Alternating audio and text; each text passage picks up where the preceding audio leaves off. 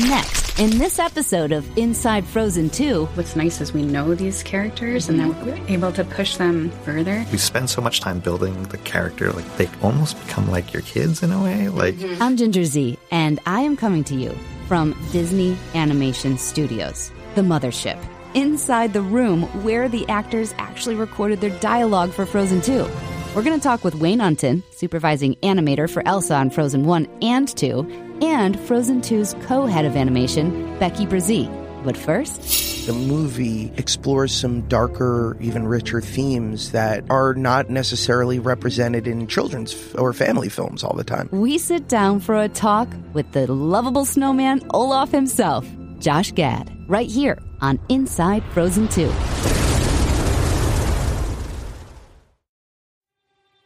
So we're here with Josh Gad, along with my producer, Samantha, and whoa, I've seen it twice, so...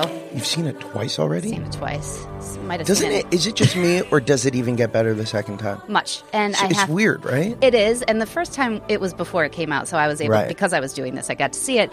And we're sitting there, and they told us that they were still making little tweaks, even, and then when you say Samantha... Right. Samantha?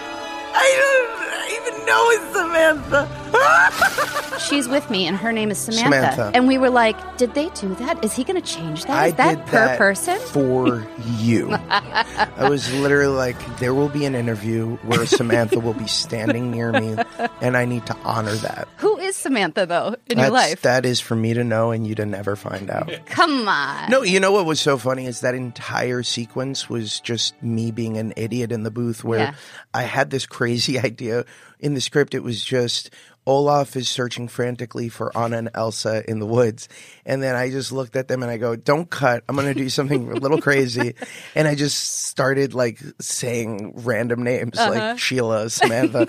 And the fact that it made the final cut just made me so happy because I had no reason to believe that they would ever spend millions of dollars animating a sequence in which I literally say a character's name who's not in the movie. But it works. It works so well. It worked. And so much so that even up until, you know, that she was telling me, Jennifer was telling us about the changes that come. And when that one of those last scenes that was done was just setting you in a room and letting you go about the Frozen 1 recap. That was really late into the game. I mean, that was about 3 months before the movie came out. They had this brilliant idea and they unleashed me. And, you know, credit to Jennifer Lee, Chris Buck, our brilliant directors, but also to the animation team for making that sequence so unbelievably funny and so brilliantly executed in such a short amount of time. So good. And I'm going to say, because I told her right away, I said, that's the best part of the movie. And she's like, well, that's one of the last parts that was done. Well, that was literally one of the last parts. That whole woods scene, she was explaining how she wasn't quite happy with the connections and the transitions. And then there you came and you brought it. It's my job. I mean, you've done it also for the last, 5 years describing what Frozen is. So. Basically, it was just one long interview. Now, are you the one that suggested killing Olaf, or is that... That was spoiler alert. Well, this is for serious fans that have definitely seen the film. No, you know, that was always a part of the movie. Yeah. When my first recording was that sequence, and it was actually originally even more, I think, intense and more emotional. And I couldn't get through recording it without crying. Jennifer and I were both bawling in the midst of recording that sequence. And it's so beautiful, so beautifully executed. Although I will say, when I saw it the first time with my kids, my little one looks at me and she goes, did that just happen? And I said, yes, but, and before I could say anything else, she goes, started bawling, and I was like, baby, it's okay, I promise. Yeah. But it is also, this is the beauty of this film, is that it grew up with all of the rest of the kids who loved it in the original, and it does have that more mature feeling. It has that kind of, and I love that part of it. I think that's why I connected. And I think that, you know, it was really important to all of us to make sure that the movie grew with our audience. You know, I think that kids don't want to be talked down to. And I think that the movie explores some darker, even richer themes that, you know, are not necessarily represented in children's or family films all the time. And I applaud our team for doing that. And the response has been through the roof. You know, kids do want to be challenged. And I think that we're seeing that firsthand. And to grow with Olaf, because Olaf's grown up a lot in this film. Oh, big time. Olaf has become a little bit, if Olaf was a toddler in the first film, he's a more mature child now. And with that comes these existential questions. And yet change mocks us with her beauty. What's that? Forgive me, maturity is making me poetic. Tell me, you're older and thus all-knowing. Do you ever worry about the notion that nothing is permanent? No. Really? And, you know, it was interesting because right before we started filming, my oldest child, Ava, who was 5 at the time, she was at the dinner table one night and she was so happy, and then out of nowhere she started crying. And she said, "What if I don't want to grow up? What if I never want to be a grown-up?" And it just hit me so hard, and I actually caught it on tape and shared it with Chris and Jen. And I think, you know, they so brilliantly captured that thing in each of us as kids where we realize that life isn't always going to be rainbows and lollipops and roses. Sometimes it's going to be difficult. Right. And it's going to be challenging. And I think that's the nice part, that even for your child, but also for me, for you, for all of us, we ask those questions of ourselves and of life pretty often. And Frozen 2 does that for us. 100%. But it's still, you flurry right back into existence. And I'm so happy. Thank goodness. Thank goodness, because that would have been a rough turn.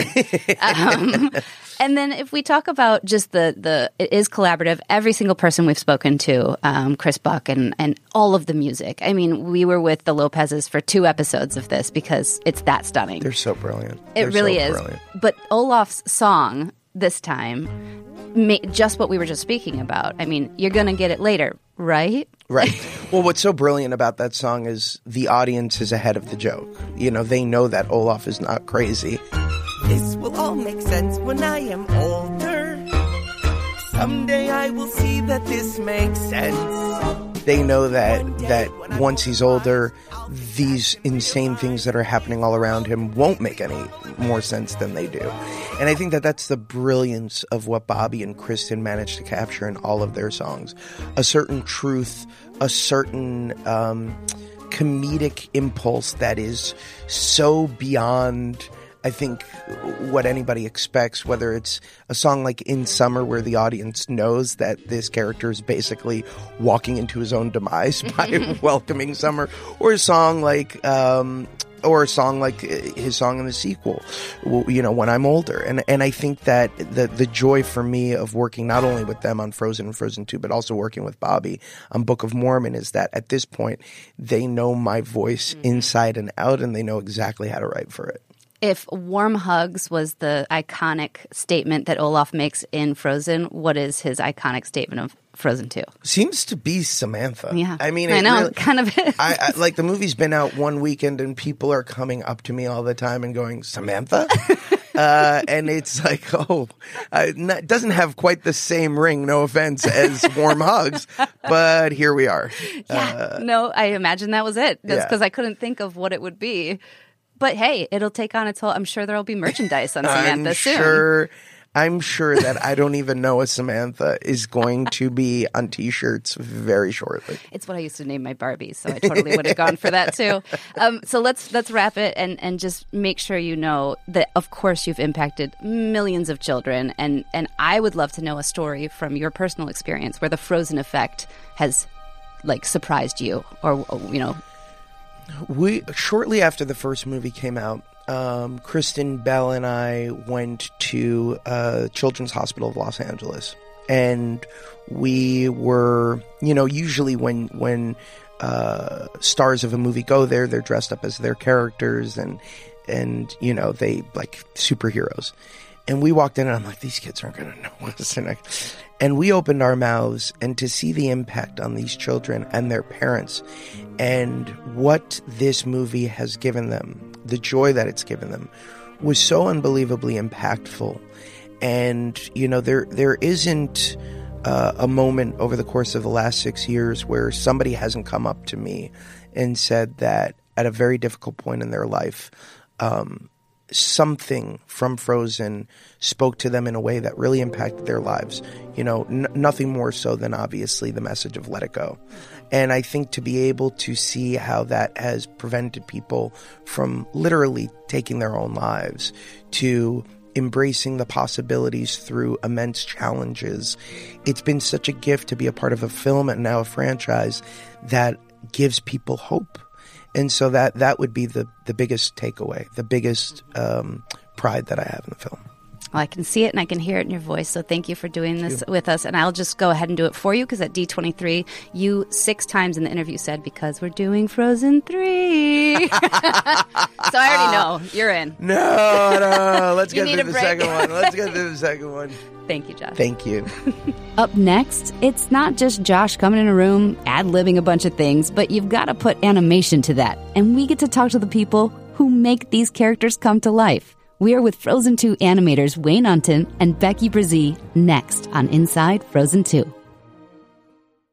Hey, I'm Andy Mitchell, a New York Times bestselling author. And I'm Sabrina Kohlberg, a morning television producer. We're moms of toddlers and best friends of 20 years. And we both love to talk about being parents, yes, but also pop culture. So we're combining our 2 interests by talking to celebrities, writers, and fellow scholars of TV and movies. Cinema, really. About what we all can learn from the fictional moms we love to watch. From ABC Audio and Good Morning America, Pop Culture Moms is out now wherever you listen to podcasts. Thank you both so much for sitting down with us. This is going to be a lot of fun. The animation is just, I expected a lot and it surpassed it. So congratulations. Thank you. And I know the first thing, so the very easy things that I was, of course, knowing that I was going to speak to you. I was watching on Elsa's dress, the jewels glimmer down to the end of the dress. Samantha and I, my producer, were noticing the water droplets and thinking those are things that had to have taken a lot of care. What's something you think that people are, now that they've seen it, have maybe missed? You know, it's funny, like, when we're in dailies, animators show their shots, and there are so many moments that, like, if you rewatch the film and you see something in the background, like, there's so much care and thought put into even, like, background characters. But a lot of times, you know, it's something that the audience really wouldn't be looking at. There's so much entertainment there. So when you watch it for the 3rd, 4th, 5th time, look for those background kind of glances or, yeah. And that's just within animation, our department. You know, if you think about all the other little details that are put in by all the different departments, it really kind of creates this very rich movie that you can enjoy over and over and still find new things about it. And so when I'm watching, and again, truly, I don't understand how it's made. So can we just start there? Like, how does Elsa's hand or foot move that way? Like, what is doing that? I know that you both work different ways, where one of you is kind of acting things out and another is, video versus drawing. Oh, you've done your research. Right? But explain that part and from soup to nuts. How does it work? It's kind of like a puppet in the computer, a digital puppet. Say if we have a shot that we're assigned, and then we're doing the performance side of it, we'll do the research of like, okay, how does this shot fit in the overall story, in the sequence story? We think about the characters. Who is this character? How would the character move?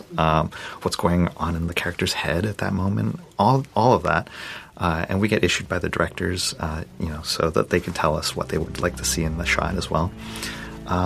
So we do our homework first, and then we go to explore like how we would do the shot. So, Becky, you like to do video reference? So you act it out yourself. Yes, and that's part of the joy of my job. Actually, I love doing that. Sometimes it's silly, and you don't often at all show these things to anybody because... Do you have a bunch of strange videos on that phone right there? That is just I do, absolutely. Yeah. But what's fun is that, even on Rapunzel, my husband was Flynn. He's very excited about that. And in Bolt, my dog was Bolt Puppy, and my cat made an appearance in Big Hero 6. So we're always kind of taking things from our lives and from life in general and trying to... bring believability to our characters by using those little truths that you find. And yours are truly, like, your expressions would be found particularly in Anna. Sometimes.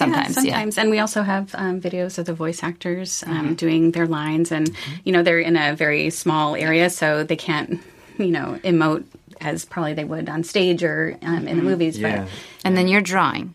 Yes. But sometimes, I still will look at, I'll act it out maybe in front of the mirror. So I'll see like what I'm doing. A lot of times, like I might close my eyes and like act out the gesture. If I do video reference, and I'm not against video reference, I think it's great. It's just when I video myself, in my head, it looks better. And then when I look at the video You're like, I don't want to draw that. yeah, so it's funny because like they have our offices, they have big windows, and like, and even I remember on Frozen 1, Becky was in, we have they had like a little house. Mm-hmm. It was like the office was like a house, and it had a window, and you could like walk by. And I remember Becky was acting out something, and I was just like standing in front of the window, just like, is she going to see me? Is she going to see? And it's a lot, like Becky was saying, it's a little embarrassing sometimes. Yeah. But yeah, no, I like to act it out in front of a mirror and then just feel it out, and then I'll do a quick sketch and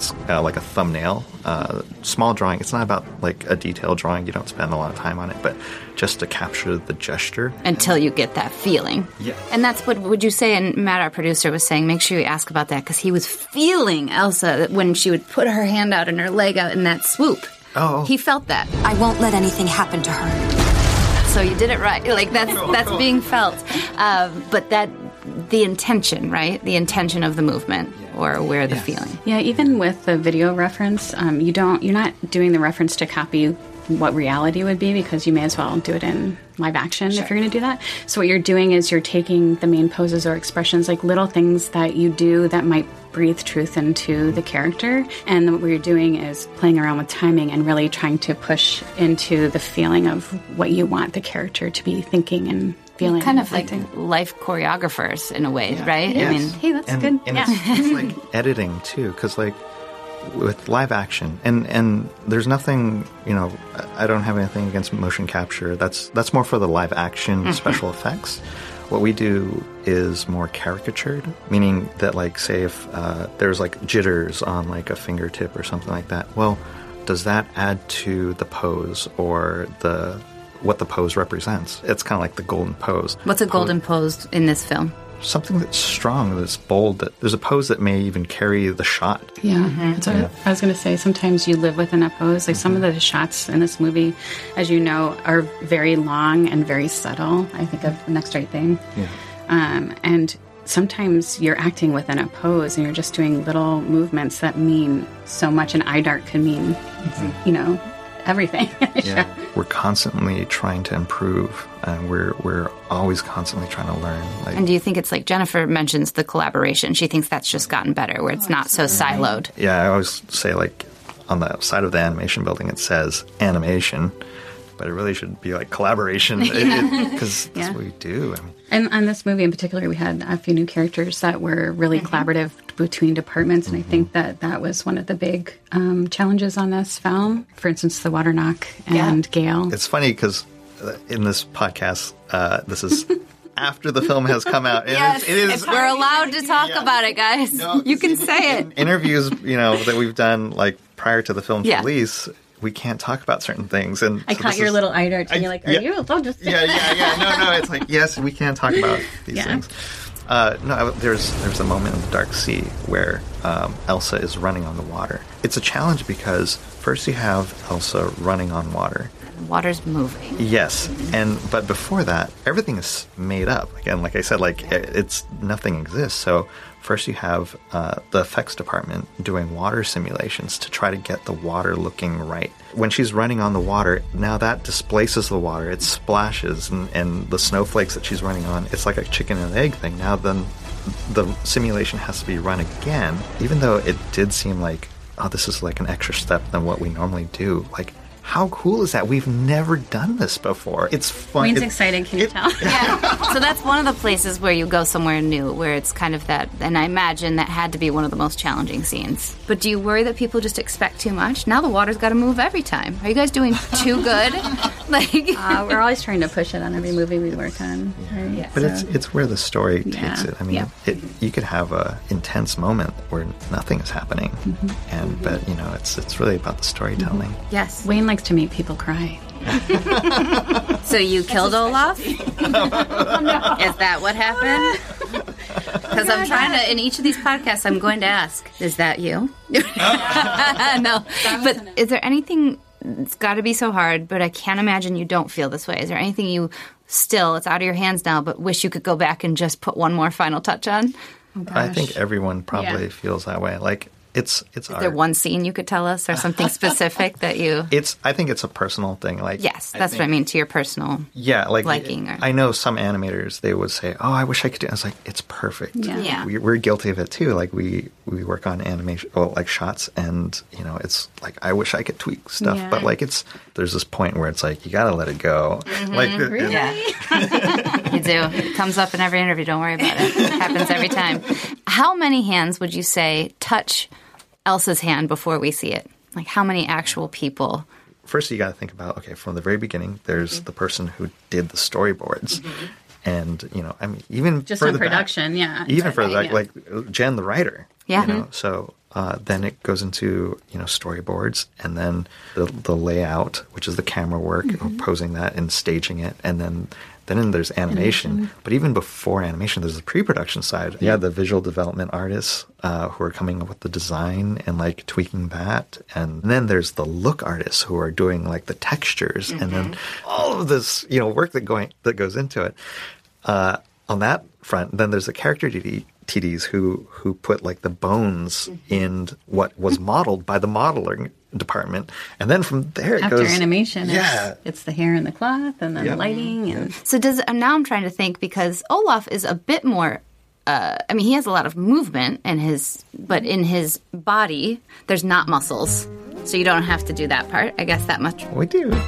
You do muscles, and Olaf has muscles. Well, he's got abs. Yeah. I'm just living the dream, Anna. Oh.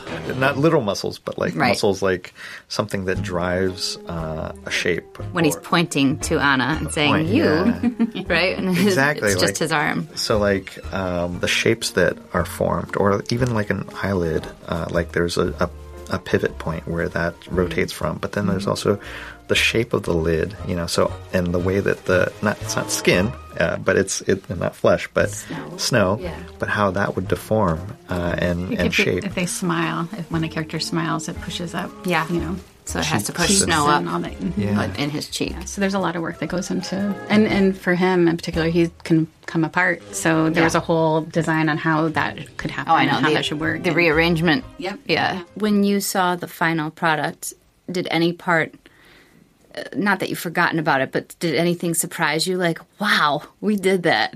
Is there one part that you're just so proud of?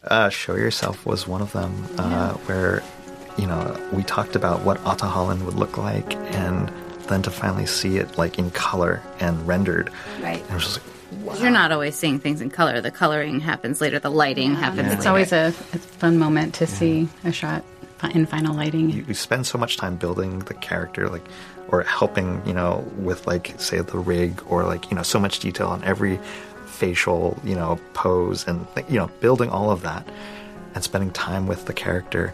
They almost become like your kids in a way, like, and she went through a lot in the first film. Yeah. Like, and my heart goes out to her. And then, like, now seeing how she is in this second film, and then in Show Yourself, she's so happy.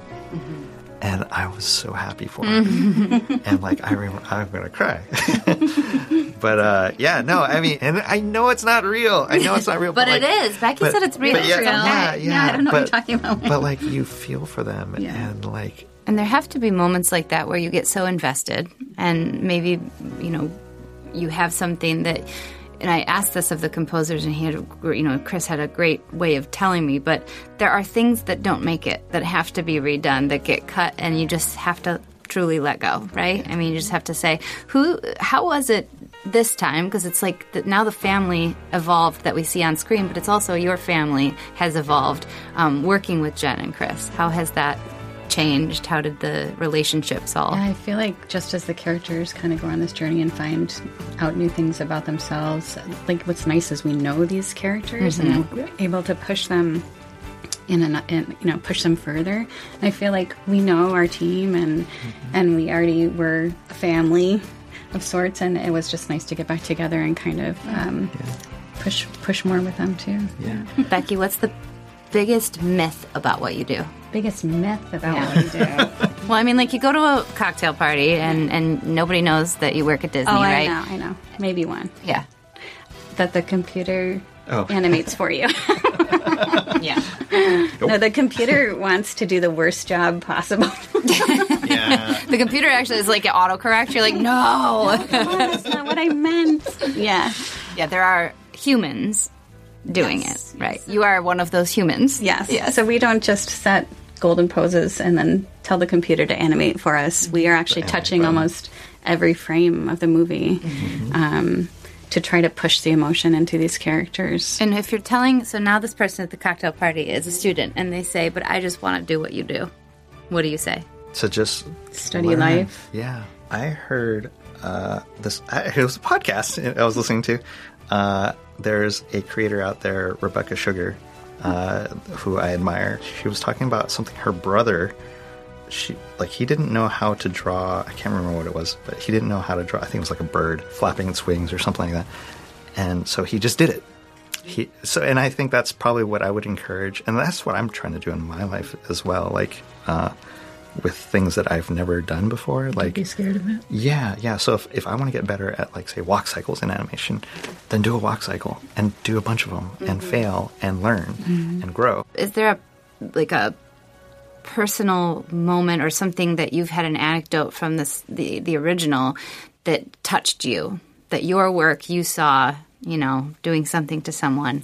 Can you tell us about that experience? Yeah. I mean, the story that we told in the first Frozen, what the characters go through, I'm just speaking for Elsa, what she goes through, what she feels, like, I feel like it's very relatable. And, like, to hear stories from people who say, oh, yeah, that spoke to me. And I love that. Like, we created a film. We created a movie. But then to hear, like, how it actually touched someone and made them think a certain way, like, and help them maybe from a difficult situation. Yeah.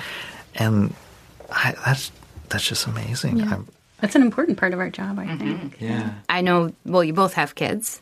So what does their feel that you are now 8 years deep with Anna and Elsa? Yeah. Well, they felt connected to the first movie because I use them as research for the young Anna and Elsa. And I think they think it's pretty cool. And the song Into the Unknown came out and my daughter immediately picked it up and now it's all over my house, singing all over my house. And I feel like they feel very connected to these characters just like I do. Mm-hmm. Same, very similar. So my daughters right now are 10 and 8 and my kids were little when the first film came out. And yeah, again, like kind of modeled, something. It looked at like how Anna would move and like, so little Anna, when they were building the Olaf for the first time, and then she's like, hi, I'm Olaf. Hi, hugs. And then the way that Anna jumps off the chair, I filmed my daughter doing that. And like, some things that they don't know. They don't know these things, but like I would just look at like, just watch them,